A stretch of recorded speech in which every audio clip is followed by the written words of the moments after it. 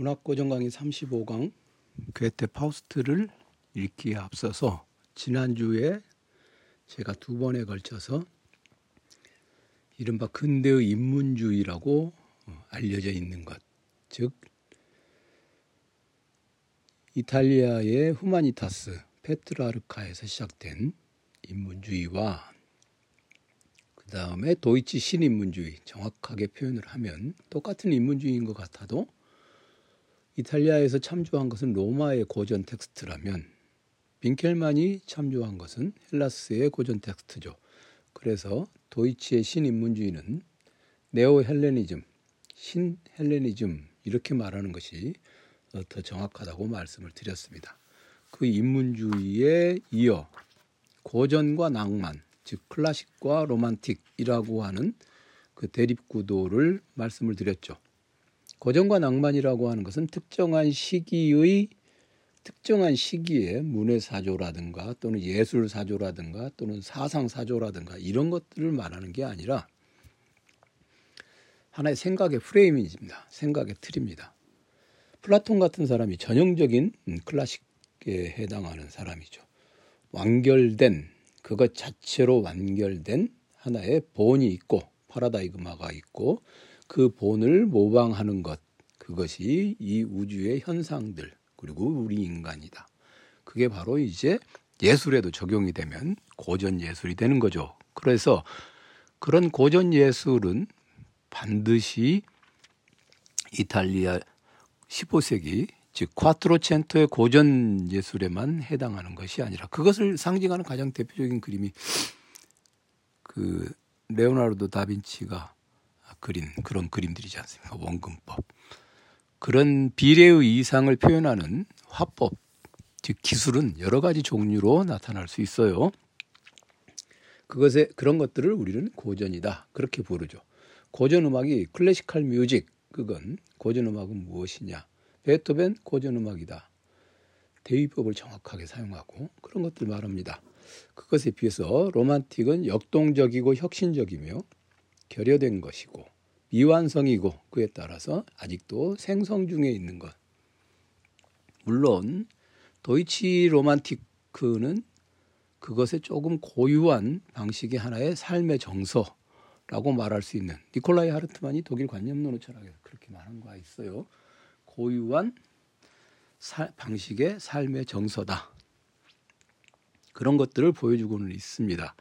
그래서 이런 것들 조금이라도 문제로 삼는다 하면 낭만주의적인, 즉 낭만주의라기보다는 그냥 낭만적이라고 하는 게 더 적당해요. 낭만주의라고까지 뭐 이렇게 추구할 만한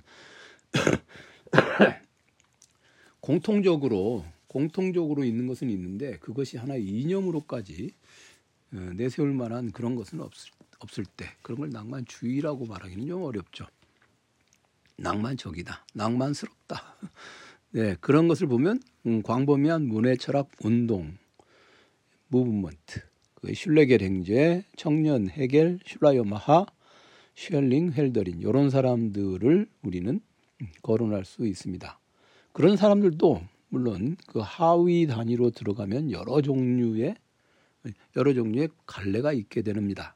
그 중에서도 가장 어떻게 보면 이건 클래식에 가까운 사람이다 하면 프리드리히 슐러, 인간의 미적 교육에 관한 서한. 그 다음에 슐레겔도 좀 그쪽에 가깝죠. 헬라스 시 연구.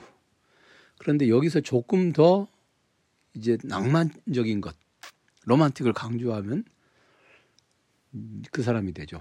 헬더린 같은 사람, 갈망, 뭔가를 나는 계속 부족해, 계속 갈망하는 사람.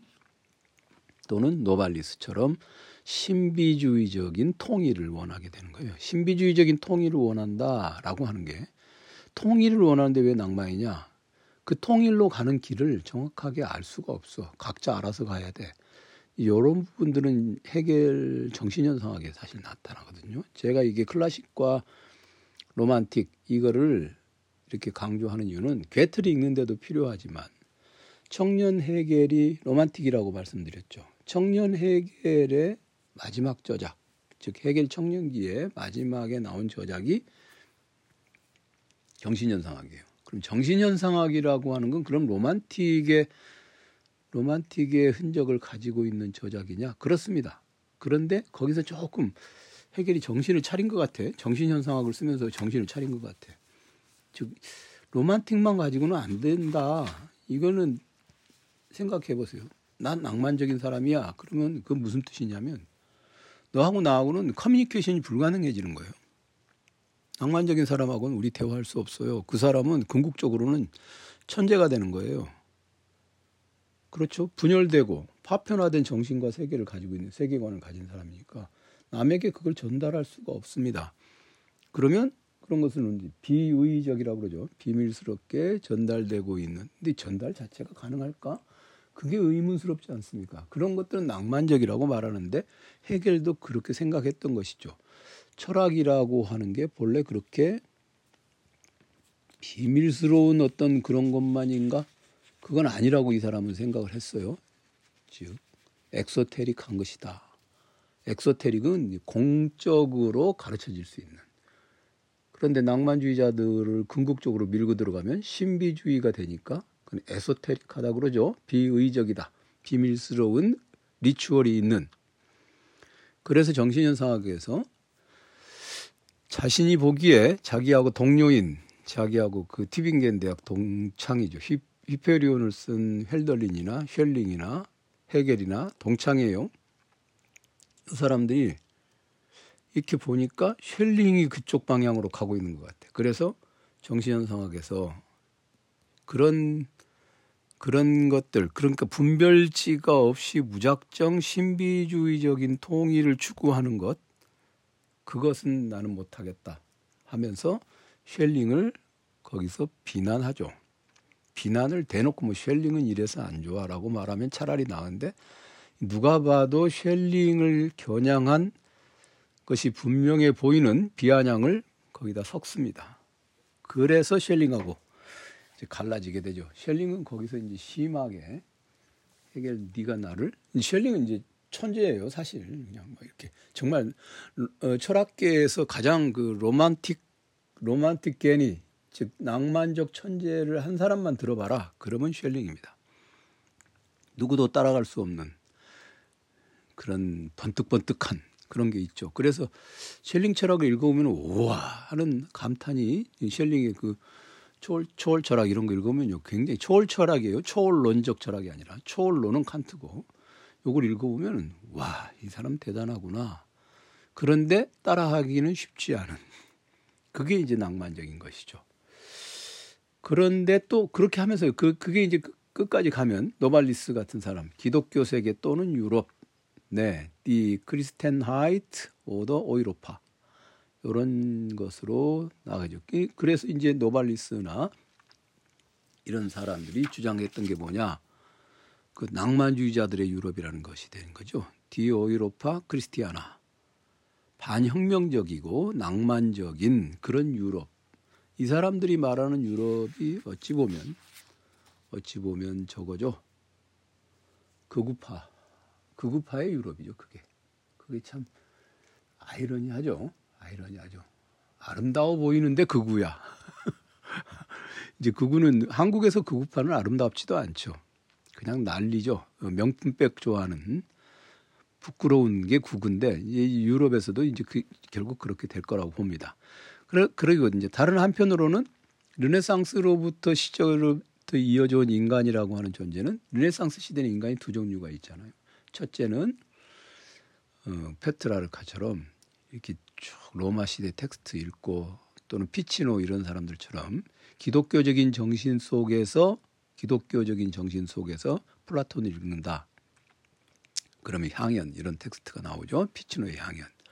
그런 걸 읽어서 이 사람들은 고요하게 관조하고자 하는, 결국 세네카적인 어떤 이상을 향해 가고자 하는 비타 콘템플라티바, 즉 관조적 삶, 그리로 가고 싶은 사람들이 하나 있는가 하면, 다른 한편으로 누가 있습니까? 야코프 브루카르트가 이탈리아 르네상스의 문화에서 아주 강조한 사람이죠. 마키아벨리, 즉 인공물로서의 국가. 참고로 그 예전에 제가 야코프 브루카르트에 대해서 강의하면서 말씀드린 바 있듯이 이탈리아 르네상스라고 하는 단어는 이제 더 이상 유효한 역사 파악의 범주가 아닙니다. 그래서 제가 르네상스라는 말 잘 안 쓰죠. 르네상스적 인간 이런 말 잘 안 쓴 거예요. 안 써요. 자, 이탈리아 르네상스 지금은 씁니다. 이탈리아 르네상스적 인간이 진정으로 고대를 회복한 것이 아니라 오히려 그들은 분열만을 일삼았을 뿐이다. 콘탑 비타 콘템플라티바 관조적 삶과 활동하는 삶 이게 분열 아니냐. 그래서 도이치 고전주의자들은 진정한 헬라스의 계승자로서 자기네들이 진정한 인문주의자로서 고전적 도야를 해야 한다. 이렇게 생각을 합니다. 그런데 그렇게 생각하면 이제 고요에 앉아서 책만 읽고 그리스 미술 모방론 이런 것처럼 헬라스의 미술품 감상하고 그러면 좋은데 그것만 가지고는 안 되죠. 왜? 이들도 이미 로만틱의 습격을 받은 상태가 되어 있어요. 그래서 이제 도이치 낭만주의자들과 이들이 교류하는 가운데서 경건주의라고 하는 것을 들여오게 됩니다. 즉 경건주의 목사들에서 발견되는 삶의 태도, 내면의 절제와 경건한 도야, 이것이 고전적 도야하고 결합이 돼서 스코틀랜드에서 들어온 개념이 있죠. 리파인먼트, 세련됨. 요거는 이제 철학고전 강의 칸트를 강의하기 전에 그 앞부분에 제가 설명해 놓은 게 있습니다. 그거 한번 참조해 보시면 될 것 같아요. 그런 자신이 부족하다는 것을 자각하고 경건하고 절제된 상태로 나아가는 것. 그러면서도 신앙을 굳건히 지키는 것. 이런 것들을 이제 낭만적 감성주의 문학의 도야라고 하는 것이 등장하게 되는데 그게 바로 괴테의 젊은 베르테르의 슬픔이죠. 그럼 이제 괴테라고 하는 이 사람이 등장했을 때, 괴테라는 사람이 등장을 했을 때, 그런 것들, 고전주의이기도 하고 낭만주의이기도 한 그런 상황이 바로 괴테의 상황이다. 지난 시간에까지 한 얘기가 바로 이겁니다. 이게 바로 괴테의 상황이기도 하다. 자, 그러면 이제 지금 이것을 전제로 하고 똑같은 얘기가 되풀이되고는 있습니다만 문학고전 강의 35강 349페이지부터 한번 읽어보겠습니다. 둘째 문단. 우선 독일 낭만주의에 대해 생각해 보기로 합시다. 우리가 읽는 번역본 해설에 나와 있는 설명을 보면 이렇습니다. 제1부의 파우스트는 우주 본질에 대한 인식과 육감적인 욕망이나 사랑의 영역을 누비며 살아간다. 이 사건은 우리 모두가 어느 정도 경험하고 머릿속에서나마 별 어려움 없이 체험할 수 있는 노력과 사상의 한도 내에서 전개된다. 제1부는 그렇다는 것이고요. 2부는 비극 제2부는 개인 생활의 영역을 뛰어넘어 인간 정신이 종교와 철학, 학문과 예술, 국가와 문학 생활 속에 정립한 보다 심오하고 포괄적인 가치의 영역으로 상승된다. 이 설명은 정확합니다. 첫째는 제1부 영역은 개인의 삶의 영역이라면 제2부에서 다루는 주제는 종교와 철학, 학문과 예술, 국가와 문학 등에서 세운 가치의 영역이죠. 그러면 두 가지를 생각할 수 있습니다. 하나는 괴테의 파우스트라고 하는 작품은 개개인에 대해서 다룬다. 비록 셰익스피어의 드라마들이 권력을 다루기도 하고 리어 왕도 나오고 그러잖아요. 맥베스도 나오고. 그런데 그렇다 해도 그 권력이라는 게 권력의 작동 측면 이런 걸 다루지는 않죠. 차라리 그런 걸 보고 싶으면 리처드 2세를 보는 게 나아요. 셰익스피어 역사 드라마.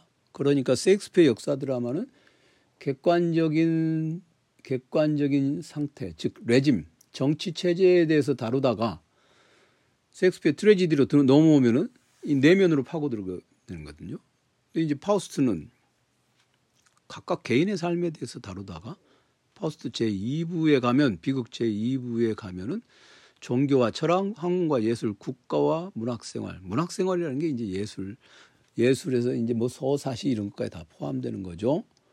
그러면은 이게 이제 가장 높은 차원의 문화적 실현태인 종교와 철학까지도 다루게 되는 것입니다.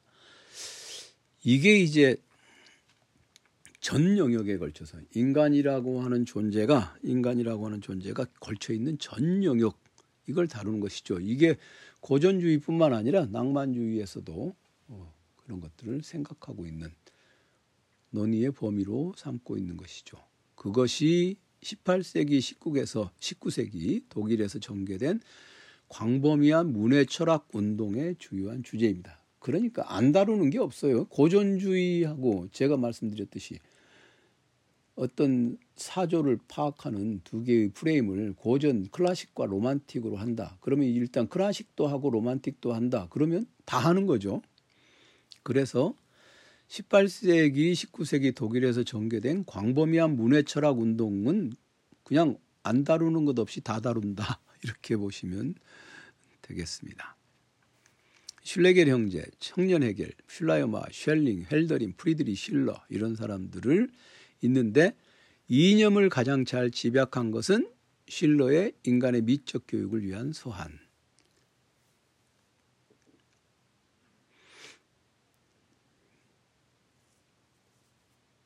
자, 낭만주의가 다루는 것은 방법도 방법이지만 지금 괴테가 앞에서 괴테 파우스트에서 다루는 것. 사적인 삶의 영역에서 시작하여 사회와 국가 생활을 거쳐서 학문과 예술을 거치고 철학과 신적인 영역까지 편력하는 인간인데 이 길을 어떻게 갈 것인가 이런 것들이 사실은 중요하죠. 방금 앞서 말씀드렸듯이 쉘링은 그냥 무자비한 통일 얘기하는 거고 헤겔은 차근차근 밟아가면서 생각을 해봐야 된다. 그게 이제 헤겔의 얘기죠.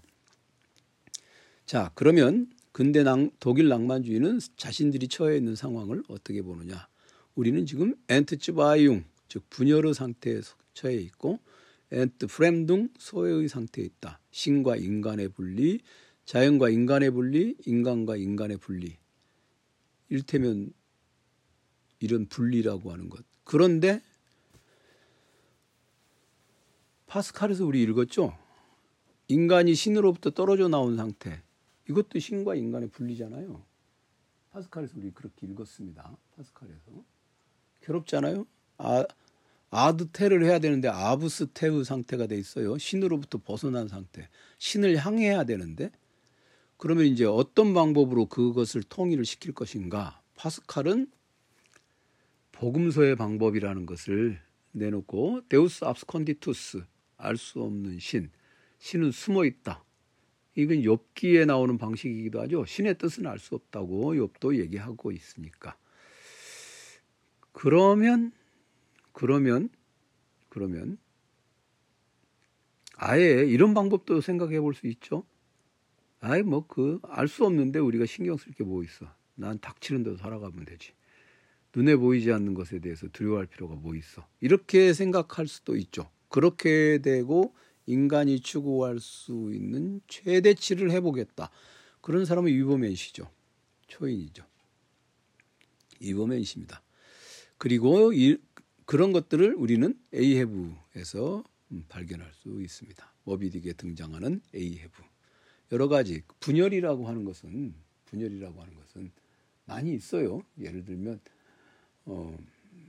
제가 유튜브를 들켰네. 가끔 보는데 아주 자주 보진 않아요. 유튜브 계속 보고 있으면 공부 못해요. 가끔 보는데 결정사 한방언니 뭐 그런 게 있더라고요. 그래서 결정사 한방언니가 뭔가 했더니 결혼정보회사에 결혼에 대해서 한방에 알려주는 언니를 결정사 한방언니라고. 진짜 제목 결정사가 뭔가 했어요. 결혼정보회사입니다. 결혼정보회사 예전에 제가 다닌 적이 있어요. 그래가지고 그게 어떻게 작동하는지를 이제 대충은 아는데 요즘은 다르겠죠. 근데 거기 보니까 이제 사람이 자존감이 낮은 사람들은 어떻다 뭐 그런 얘기를 해요. 자존감이라는 게 사실 그런 거잖아요. 나하고 다른 사람하고 분리되어 있는 상태죠. 내가 못 견디는 거예요. 내가 못나 보여서.